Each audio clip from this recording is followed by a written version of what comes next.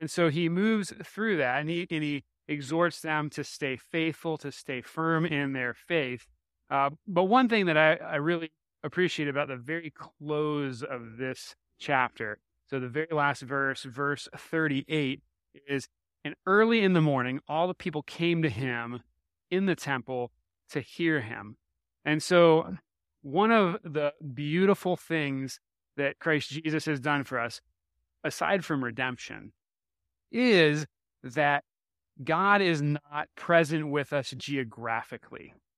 Throughout all of the history of mankind, from when the tabernacle was built, there was a geographic place for God. You went to the temple to worship God. His presence was there. Even the high priest that would go in once a year had a special rope that they would tie around him so that if something happened while he was in the Holy of Holies, they could drag him out because no one else can go in there. But notice here, they're going to the temple, but they're going to see Jesus. And so in Christ Jesus, the presence of God shifted from a geographic location to being with the people everywhere, right? We are indwelt with the Holy Spirit in baptism. God is truly present with us. He says in Matthew 18, wherever 2 or 3 are gathered in my name, there I am in the midst of them. And so as 21 closes out, we really get a beautiful picture of this shift of the presence of God, because the people are going to him. They're not going to the temple.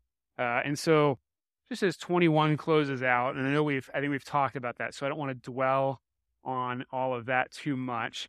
But before I jump out of that, are there any questions, comments? I have a microphone. Seeing none, we're going to dive into chapter 22. Now the feast of unleavened bread drew near, which is called the Passover. And the chief priests and the scribes were seeking how to put him to death, for they feared the people. And so this is something that's not the first time we've seen this fear of the people. And we don't really know exactly what this fear is. It could be a fear of an uprising, right? Because the people are flocking to Jesus. They love Jesus at this point. They're still going to him like he's the best thing since sliced bread, even though that's not been invented yet.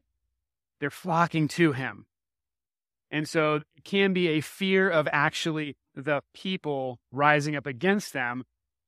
But they also really like the attention of the people on themselves. And so there also could be a little bit of, they're afraid that as the people wander away towards Jesus, that, we're kind of losing our spot in the limelight over here. We don't know exactly what it is. We just know that they're concerned with the people. And so they want to be crafty about what they do to put Jesus to death. And so fear is kind of driving how they want to approach this whole thing. And this isn't new for them. They've been plotting this for several years, ever since Jesus kind of started a rise in popularity. They've said, this guy's operating outside. He's coloring outside of the lines. So we need to shut him down. And they've been completely unable to. He has foiled them at every turn, masterfully, coming back to them and speaking scripture to them and putting them in positions that they cannot possibly get out of. And so they're really upset with him, but they're also terrified of the people. And so they've got to find an interesting way to eliminate Jesus. And so enter verse 3. Then Satan entered into Judas, called Iscariot, who was of the number of the 12. He went away and conferred with the chief priests and the officers how he might betray him to them. And they were glad and agreed to give him money. So he consented and sought an opportunity to betray him to them in the absence of a crowd. So right here, we see that even though the priests and the scribes, they want to be cunning, we've got something greater than just earthly forces at work here in this plot. Satan is entering in to Judas Iscariot. And so I always think when I read this passage of scripture, I go back to Luke 4, to the temptation account, because the devil tempts Jesus in the wilderness and can't get him to budge. Can't get him to budge at all, and he departs him until an opportune time. And it seems that the opportune time has come. The fervor of the people is for Jesus, but the religious establishment is totally against him. And so Satan comes back, and he comes to Judas, and he enters into him. And Judas, there's other passages where we find that Judas has kind of a thing for money. He's kind of he's the numbers guy of the group, and so he's struggled with that at times. And so getting revenue for this is something that we can see would be actually something that he would seek.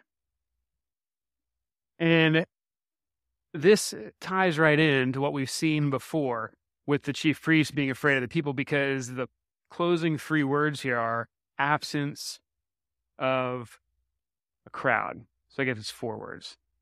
Absence of a crowd.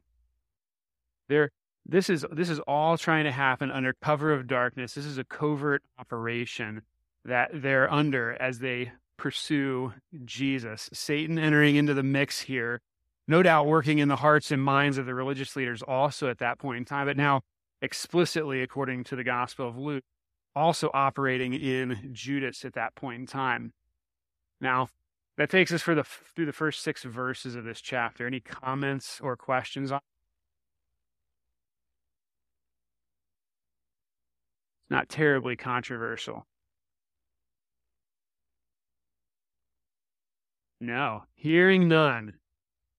All right. We're going to move on towards the Passover. So, starting at verse 7. Then came the day of unleavened bread, on which the Passover lamb had to be sacrificed. So Jesus sent Peter and John, saying, "Go and prepare the Passover for us, that we may eat it." They said to him, "Where will you have us prepare it?" He said to them, "Behold, when you have entered the city, a man carrying a jar of water will meet you.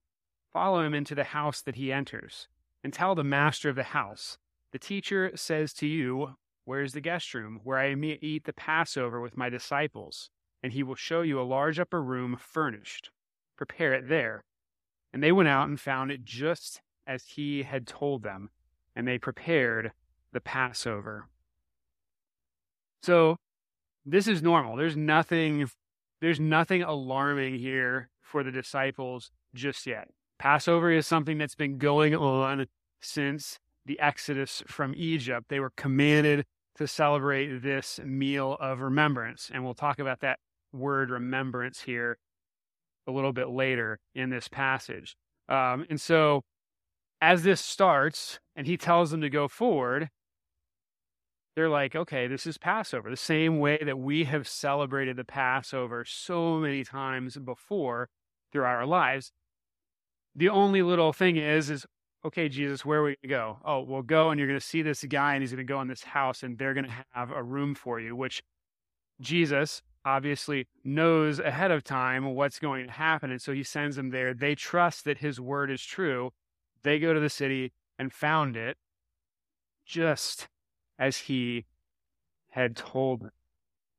And so then they prepare for this meal of Passover, something that's a major festival even to this day in the Jewish calendar. And many Christian churches even observe parts of the Passover. Have anybody participated in a Seder meal before? Yeah, the Seder meal, that meal of remembrance, takes on a whole new meaning in light of Christ, and especially in light of what's going to take place really in the next couple of chapters here in the Gospel of Luke. And so now we're in Jerusalem. They prepared the Passover in this upper room. I'm going to pause for any questions or comments. You guys are quiet this morning. All right. I knew I could find at least one.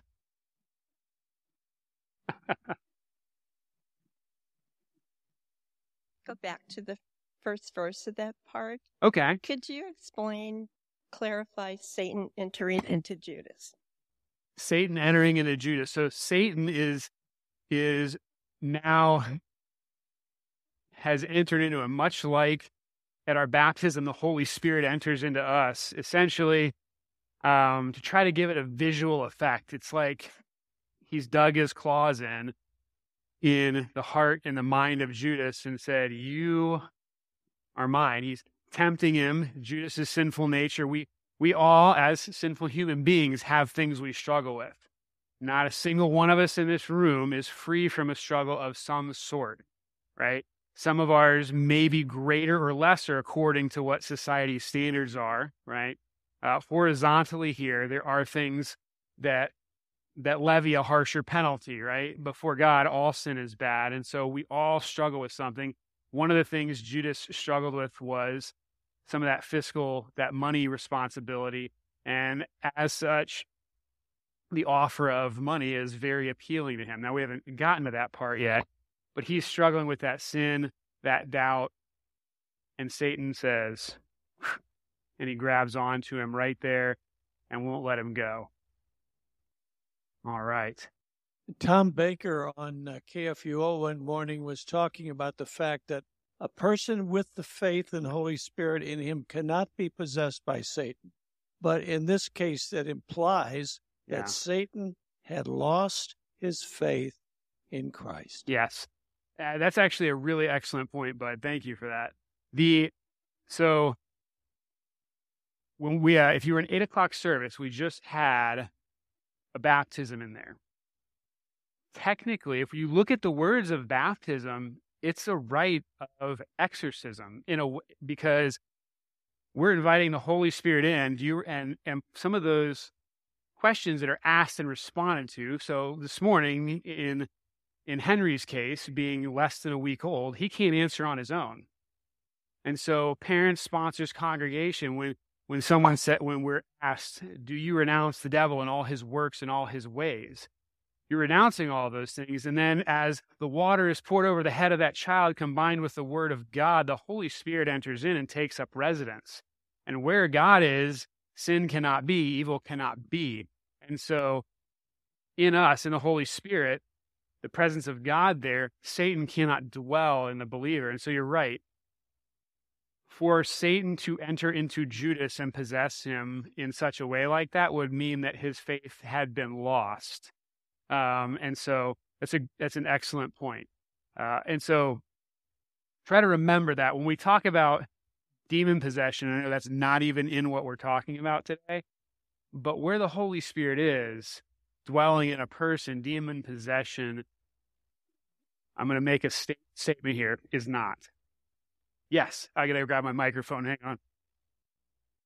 It's helpful for our friends on the radio. Luther's order of baptism has an exorcism portion to it. Yeah, it's beautiful. I mean, sometimes we conjure up images from the movie from a few decades ago when we talk about that, but it's a beautiful thing because we're saying, beyond Satan, Holy Spirit enter in. You know, God's own child, I gladly say it, I am baptized into Christ. What a beautiful gift and a comforting thing. So Satan is not omniscient, so he didn't realize he was playing a role in God's plan, but he did know the scriptures. Yes. So how was it that he didn't and he knew that this was Christ? Yeah. So he didn't put the two together, I guess. You know, that's a great question. I think sometimes we can't see the forest for the trees. You know, I actually don't know how to really answer that for you. He was so headlong wanting to get rid of the Messiah that was all he could see, I suppose. And that maybe he didn't even fully understand God's plan of redemption, because the disciples at this point, you're going to see, as soon as the institution of the Lord's Supper is over, just how lost they still are. As he gets done instituting the Lord's Supper, and then suddenly they're going like, so who's the greatest in this crowd? So earlier, or just a few seconds ago, you said that Satan can't be where Christ is dwelling. Right. When we're in the act of committing sin. That is a great tension to live in, right? That we are sinner saints, that though I am baptized into Christ, though the Holy Spirit dwells in me, I am still a poor, miserable sinner. My nature is sinful and unclean, and so I'm still going to struggle with that. But just because I'm struggling with a temptation to sin doesn't mean that Satan is dwelling in me, right? He's in the world around me. He's providing temptations wherever he can to try to make us trip and stumble, but he's not living in me. And so I think that's where the distinction is there. That's a very good point. Yes. Does Satan have a role in all sin? Well, Satan is the tempter. And so he's actually a created being, a fallen being. And so he has a role in temptation, but Satan and sin are not the same thing, but he tempts to sin. Does that make sense? Good? You good? All right. See, now you guys are waking up. You got a couple sips of coffee in you. Anything else on this section here on the preparations for the Passover before we get into the next section, verses 14 to 20, because they're awesome. I particularly like these verses. And then I chuckle about the ones following that. So here we go. This is the institution of the Lord's Supper. Verse 14, and when the hour came, he reclined at table, and the apostles with him. And he said to them, I have earnestly desired to eat this Passover with you before I suffer. For I tell you, I will not eat it until it is fulfilled in the kingdom of God. And he took a cup, and when he had given thanks, he said, take this and divide it among yourselves. For I tell you that from now on I will not drink of the fruit of the vine until the kingdom of God comes. And he took bread, and when he had given thanks, he broke it and gave it to them, saying, this is my body, which is given for you. Do this in remembrance of me. And likewise the cup, after they had eaten, saying, this cup that is poured out for you is the new covenant in my blood. But behold, the hand of him who betrays me is with me on the table. For the Son of Man goes as has been determined, but woe to that man by whom he is betrayed. And they began to question one another, which of them it could be who was going to do this. So, Jesus knows what's coming. He's been looking forward to this specific meal. He's not necessarily looking forward to the cross. He knows that he needs to go to the cross. But this meal, it says he's earnestly desired. There's a longing in him to eat this meal with the disciples. And it's not the first one he's eaten with them. He's journeyed with a group of them for now 3 years. So this won't be the first Passover, but this is the last one. The last Passover. Because again, if you remember from the beginning of our discussion today, this was instituted way back as God is rescuing the Israelites from slavery in Egypt. And so they've been observing this Passover, and we don't really actually know a whole lot of detail about what this meal would have looked like in the first century outside of biblical accounts. That's actually kind of fascinating. Jewish culture and the celebration of the Passover has kind of adjusted and shifted across the course of history. So we know what a Seder looks like in 20th century Judaism, and we can even look a little bit back to some different periods of history. But that first century, we don't have an excellent picture of what that would have looked like, but they did. And so they're here celebrating this thing that they know, they love, it's familiar to them. Probably as familiar to them as for us saying the Apostles' Creed on Sunday morning. We know those words. We rejoice when we get to confess that faith in our Lord and Savior. It was familiar. And then he puts a little twist on it. Just a little change in the Passover meal for them. And he says, for I tell you that from now on I will not drink of the fruit of the vine until the kingdom of God comes. And so he adds this end times, this eschatological perspective onto this dialogue here that he's having with the disciples as he's teaching them. He's pointing them to something beyond the here and now, beyond remembering, right? And I said we're going to talk about remembering. I'm going to get there in this section. Beyond remembering the salvation from the Egyptians that they had been won, right? The Passover lamb that had been sacrificed, the blood of which was spread over the doorposts and lintels, that was sufficient for that one event. That one lamb without blemish, the blood of it would protect that family in that house from that one event. And they're remembering this all through the years. And when you look through the Psalms, you see it everywhere. This Exodus event is huge. It looms large in their history. And so he moves forward. And this is one of those passages of Scripture that is hotly contested and greatly debated throughout all time. And it divides different groups of Christians into different camps. And so I want to pause here for a minute, because it's absolutely essential that we understand what Jesus is saying here, at least in relation to the supper. There are times when Jesus is speaking in parables. There are times when he's, using different rhetorical devices. There's also times when he's speaking plainly. And so when we come to these verses here, and he institutes the Lord's Supper, he says, "This is my body, which is given for you." The words there in the Greek, estin, that's is. Tuta estin ta soma mu. It's this is the body mine. If you wanted to go really wooden with a translation, he's speaking plainly. He's speaking directly. This is what it is. And that's hard,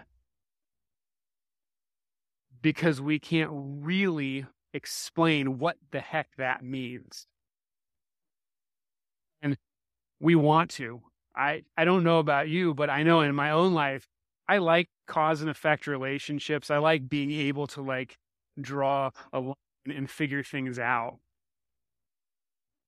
And that's gotten us into a lot of trouble over the years. And that's why different Christian traditions will interpret this passage differently as they apply Aristotelian logic to it and try to say, okay, so he said, "This is my body." So let's try to philosophize how this actually happens. And we get to views like transubstantiation, where we say, well, it actually changes what it is. And we would say something changes. Clearly, the Word of God changes things. And so we believe that wafer, that piece of bread, is truly Christ's body. But it also still looks like a piece of bread. But he said, "This is my body." And so as we try to peel back the layers of the onion, we find that we only get more and more lost. And that's both frustrating and comforting. And here's what I mean. The frustrating part is just that I want to figure everything out. I want to sort stuff out and be able to understand it. And God has given us clear pictures to understand of certain things in his words. But in other parts of his word, like this, he says this plainly. And the more I dig, the more cloudy it gets. But when I take him at his word, I can rest in what this meal is. And that's comforting, because God's God and I'm not. And if I needed to fully understand all the things of God, we would all be in real trouble. So there's times like this where we look at it and we say, well, Jesus said, "This is my body." Okay, this cup that is poured out for you is the new covenant in my blood. Jesus said it. That's where I have to leave it. And that can be really disconcerting and not necessarily satisfying in a lot of conversations with people, because we live in a very empirical society that wants the scientific method, right? Or at least think they want the scientific method to be able to say, I can test this hypothesis and then I can prove that it's real, instead of saying, no, Jesus said it. And if I believe that God's word is real, if I believe the full counsel of Scripture is the inspired, inerrant word of God, then I've just got to take some of these things and go, He said it, so it is. And so that's one of the reasons that when we come to the table, we say, this is the true body of our Lord and Savior Jesus Christ, given unto death for you.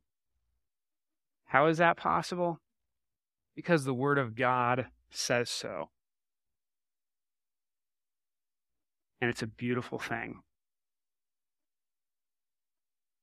Any comments on that before I move forward? Because I know that I saw some people that were thinking, and I knew there was going to be some questions or comments. So the rest of my family who aren't Lutheran would say, oh, yes, but you guys kind of omit the rest of that verse. Yes. So that's the remembrance part, right? Right. Yeah, we're going to talk about that. Yes. Right. Yeah. So you provided the perfect segue into remembrance there. But before we do that, is there any other comments or questions before I step into remembrance? I got 1, 2, 3, 4 here. But I've got you, Dennis. So I'm assuming that, or should we assume that these verses are in chronological order?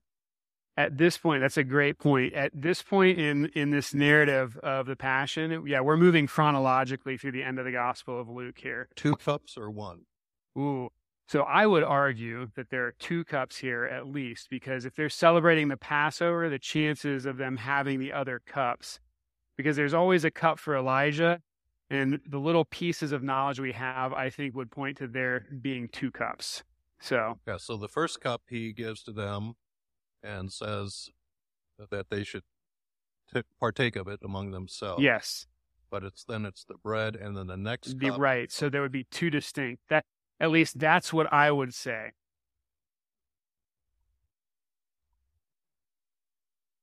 I am thinking to myself that as clueless as the disciples were about everything else, that they really, that they couldn't, I doubt that they accepted accepted what he said, Yeah. because they hadn't accepted the fact that he was talking about his death Right. and his crucifixion. So Yeah. they were receiving it, but I don't think they really grasped anything. So, yes, I think that's an excellent point, right? The understanding of the disciples is not there. And if we step out of Luke's gospel and into John's gospel, is one of the best pictures of that, to where throughout they have these little snippets of clarity and then they slip back into this confusion. And you're like, seriously, man, how can you hear and see this?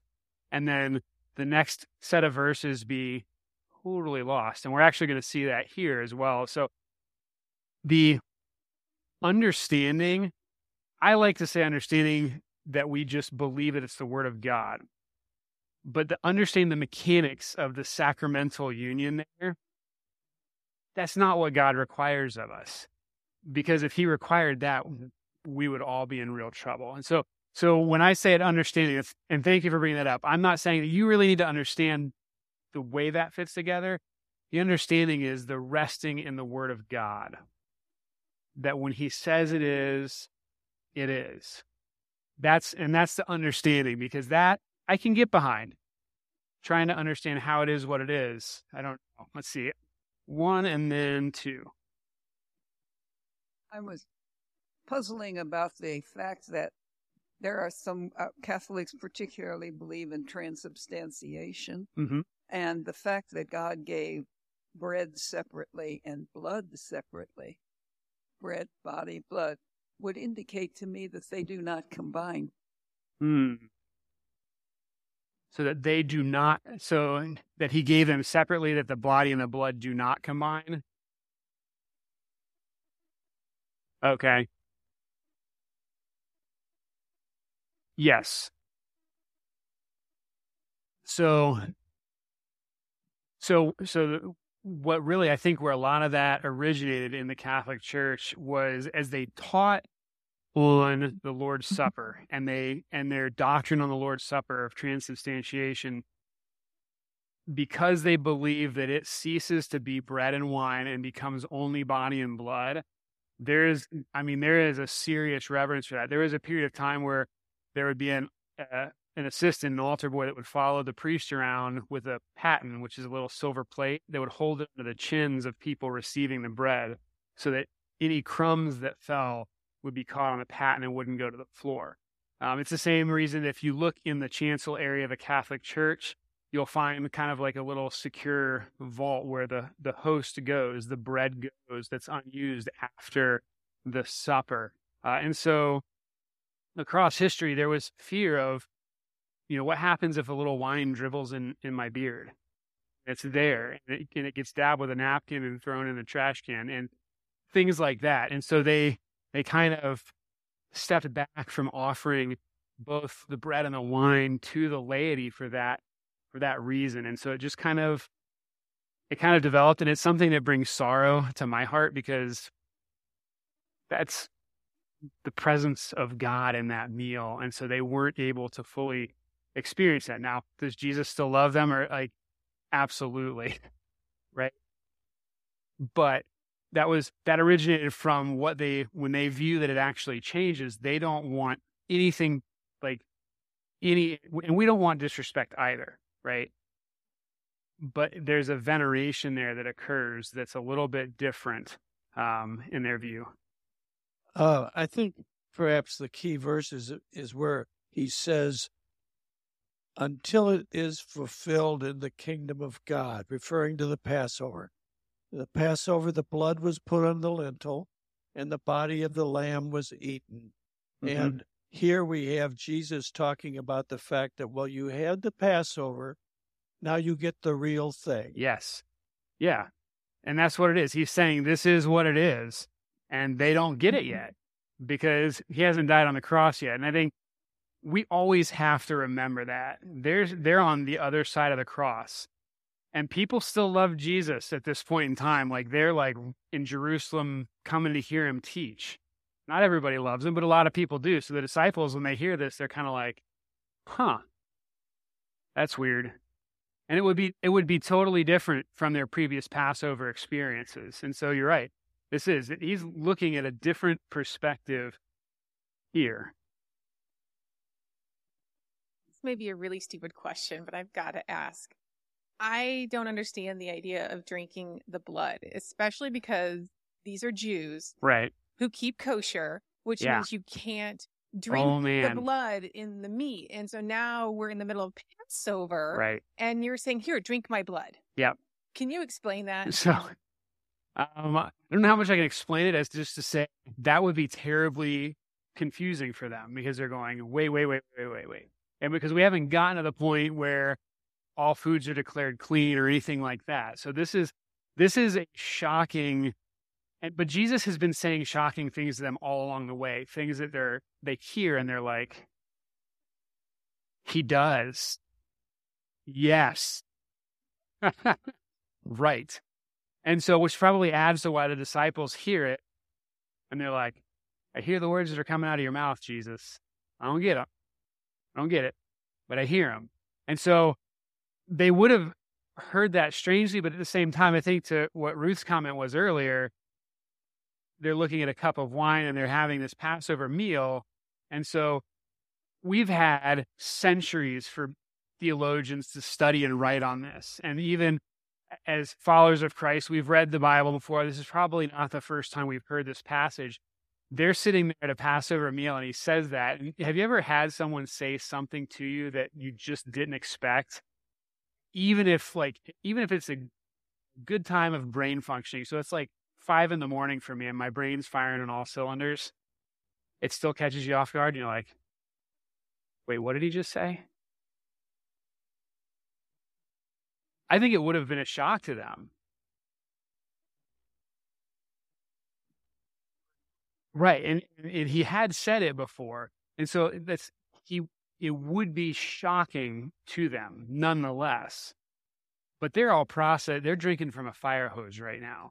And so they're kind of hearing this and moving along. And it was part of the law, but it was part of the ceremonial law, right? Yeah, but at this point, they're still observing all of that. They've come to Jerusalem for Passover. They're going to offer their sacrifices. They're still, even in the early church, after Jesus has died, been raised again and ascended to heaven, there's a whole portion of Jewish Christians that still observe those laws, that still, at least up until the temple is destroyed, are still trying to observe that law. And even today, you'll find Messianic Jews that will follow through with those things and still kind of live according to the Jewish laws, but then also believe that Jesus is the fulfillment of that. And so, yeah, it's a fascinating shift for the disciples.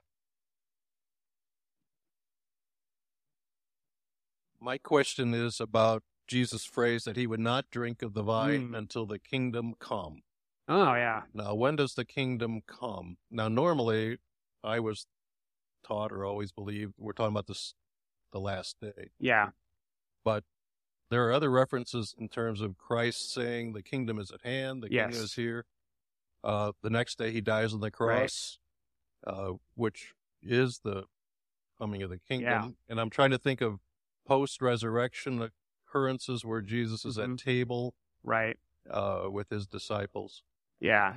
So I think there's two things to unpack there, and that's a great topic to bring up. So when we hear kingdom of God, when we talk about kingdoms in our context, kingdom is a noun, right? So like the United Kingdom, it's a noun. That's the name of a country.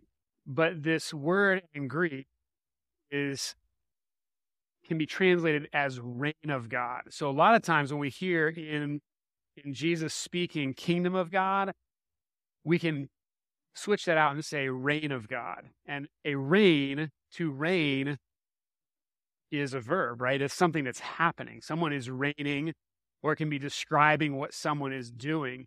And so the reign of God, I like that, is here. And this is the tension that we live in as Christians, is that the incarnation of Jesus, when the Word became flesh and dwelt among us, when he died on the cross, this is the inbreaking of the reign of God into this place. Now, God has never not been in control, but the reign of God is here and is coming. And so the reign of God is present here among us today, but will be fully realized on the last day. And we'll be able to see it for all of its glory. And so we as Christians this is the two kingdoms doctrine, right? We live in two kingdoms. The kingdom of the left being the earthly terrestrial powers, right? There's laws and there's police and there's governments and there's wars and rumors of wars and all of these things going on. We also live in the kingdom of the right, which is the reign of God. Now, God's umbrella extends over the kingdom of the left too, right? It's not, he doesn't just have right hand control and there's a wall here and so we just hang out on this side. We exist in both. But the reign of God is both now and not yet. And it's one of those paradoxes, one of those tensions that we live in as Christians, realizing that the presence of God, the reign of God, is very much something that is here today. But the full realization of that is going to be on that day when he comes riding in on the clouds and all things are made new. So great question. And what was the second part of that? Because I lost my train of thought, because that was a good one. Basileia kingdom. No? All right, Ruth.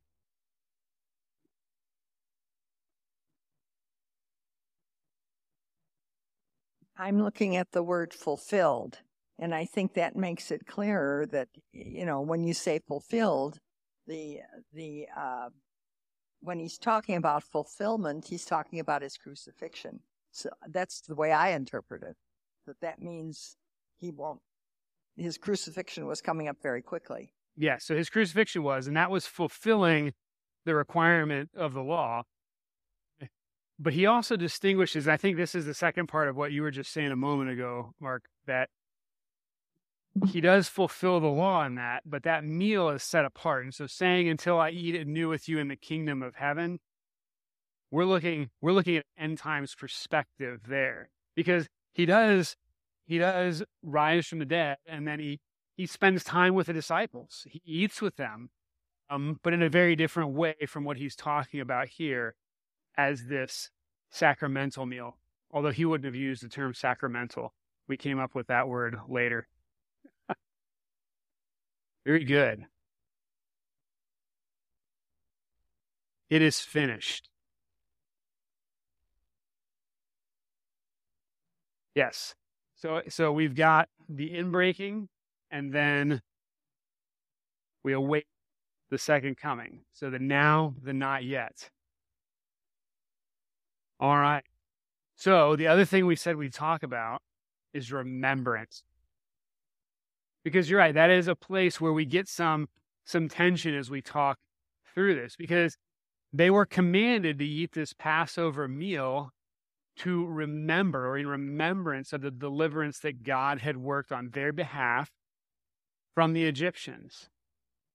And when we say remembrance, what are the things that we think? What does it mean to remember? It means to have it stuck in my brain and remember that thing. In the commentary on this, I was reading through this and saying, okay, how do we unpack this properly? I think it's a who remembers whom conversation. And Art Just, who wrote the commentary on this, he wrote these words: certainly both are true. That would be God remembering us or us remembering God. But God is the one who first remembers his promises in Christ and who prompts our response of remembering in faith. And so there is an aspect of this meal that I do remember what Christ did for me, that I remember the salvation that's been won for me. But I also know that he said, this is my body. This cup is that is poured out for you is the new covenant in my blood. And when we look at further on language, especially as Paul's writing his epistles to the churches, we find that this was very much held as a sacramental meal, as something that is. And so the remembrance there is not saying this is a symbolic meal. This is not something that we just do so that we don't forget what Christ has done. Now, that certainly is a part of it, because as we approach the table of the Lord and receive those gifts, we absolutely are reminded of what he's done. He's promised to be present in that meal with us. And so because he's present with us, because he said this is what it is, we trust that it is. And that's, again, not a very satisfying legal argument to button that together, but the remembrance goes both ways, and we can't remember him until he has remembered us. And are we, though, also remembering that he's given this sacrament? Yes. He's given his body. Yeah. He's given his blood. Right. I mean, we're not adding to Scripture to say that. No. Yeah. You're remembering all of those parts. But it doesn't mean, his word of remembrance doesn't mean that it isn't what he said it is. And so there's both and there, maybe a little bit. But ultimately, it is what Jesus said it is. And so, like I said, I can't, there's not a big, long, drawn out legal argument, empirical argument that you can make besides to take Jesus at his word. Yeah, bud. The Passover was an active remembrance of the original Passover. Mm-hmm. It is not just a thought or a memory. It is an action that is taken. Right. And they participate by the Passover in the original Passover. Right. So remembering that Passover by what they do actively. Yeah. And that's a part of it. You gather together. That's why when COVID came in relation to the Lord's Supper, everyone was like, what do we do with this? Because it's a gift given to the church to be celebrated together in these different ways. And so COVID happened, and we had to answer all kinds of questions about what does it mean to gather together to actually participate in the supper? How do we do that? Do we abstain for a while? until such time as we're able to gather again.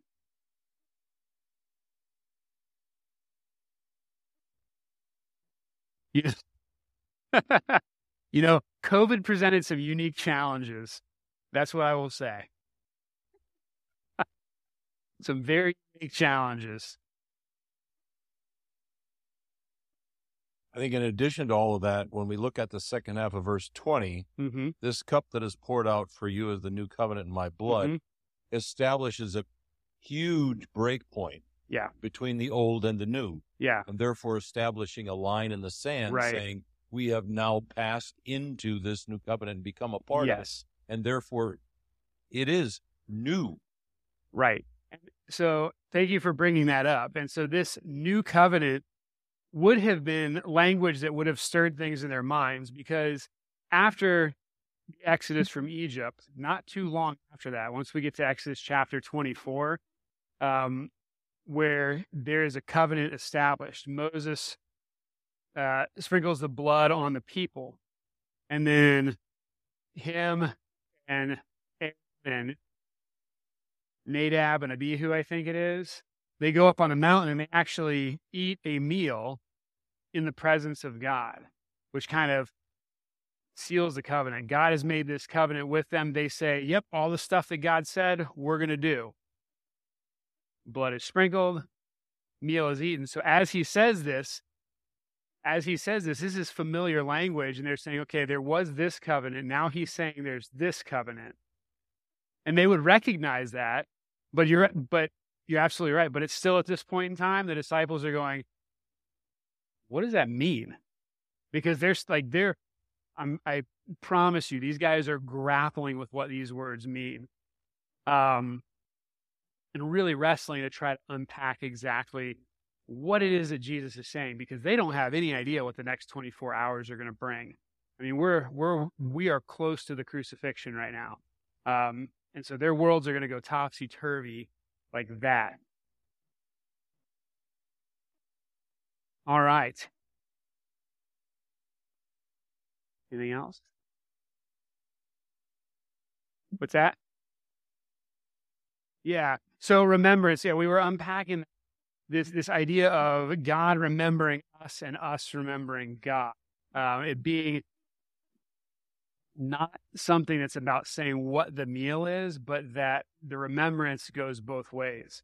Because in the absence of God remembering us, we cannot remember him. He remembered us. He calls us to faith. And then we're able to remember him. Remembrance is also that he is both God and man. Right. Oh yeah, there's all parts of it, right? That he is who he says he is, right? The beautiful part is today is we don't have many people that will argue that Jesus was actually a flesh and blood human being. The divinity part is what really people struggle with. And so, but he is who he says he is. I am cool. You're a guy. You're a man walking around. You're also true God. That's where the struggle comes in. And we have to remember both pieces are true.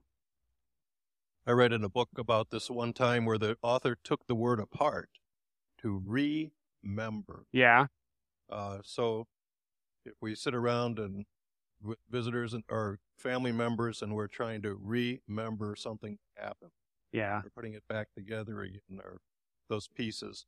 And then he also talked about, when you think about that and you think about how in the Psalm, he remembers our sins no more.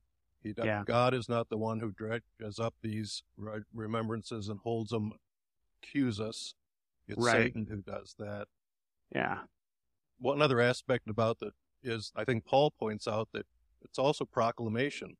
As often as we eat this bread and drink this cup, we proclaim the Lord's death. That's right. Yeah. I like that. Break down the word remember, because when we remember things, we remember them as a group. I can remember some things on my own from raising our kids, but when Jessica and I are together, we remember more things, right? And we remember different things about it. And so that act of coming together, like that remember, gathering together.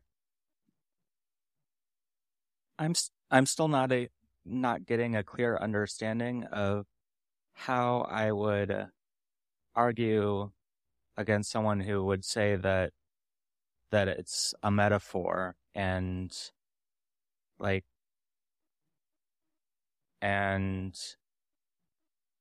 where the bread is a metaphor for his body, and when he says this cup that is poured out for you, he's the cup is like Jesus is the cup that is poured out for us. And furthermore. Yeah, it is honestly, when we approach it, and I think it's something that's important for us to remember as Christians, as we approach these things, when we put our own lens on things, because every one of us, no matter who we are, approaches everything with a bias. We have certain lived experiences, knowledge, experience bases that we bring into a text. And so we have to filter that. And it's hard, but when we take Jesus at his word, when we look at the words that he says, it's not metaphorical. It doesn't appear to be metaphorical language, right? It appears to be very literal language that he's using. And so that's the way the church has interpreted that over the course of all of history. And obviously there's been breaks in that along the way, but the church has recognized that word as plain language, essentially, not metaphorical. And so it is hard, because trying to build an empirical argument for that when you can't show how that is what it is means that it's something that's taken on faith. And so as we engage in conversations, I've talked to lots of people over the years about that. And in the end, I have to say that's something that we take on faith. Jesus said it is, we believe it, and we have to leave it there. And again, I also fall back on that we cannot understand the hows and whys of all of the things that God does. We are the creature, he is the creator. If I could understand all things of God, that would either make me God and we'd all be in trouble, or that would erase my need for God, neither of which are true. And that's something I think even inside of ourselves, in our sinful nature, we recognize that need, even if we push back against it. Yeah, a couple more and then we'll have to close up for the day. It's interesting that the words of institution in Mark and Matthew are much simpler. Yeah. Don't go into remembrance, very, very literal, and they don't have these connotations. Yeah, it is. And then we look there and then we end up looking at Pauline, language in the Corinthians and things like that when it comes to those words as well. Okay, one thing I want to point out before we dive in because we can't really dive in further than this today. We're almost out of time. When we see what's happening here, the disciples are gathered together in the upper room. Jesus is saying these things, and he says, "For you."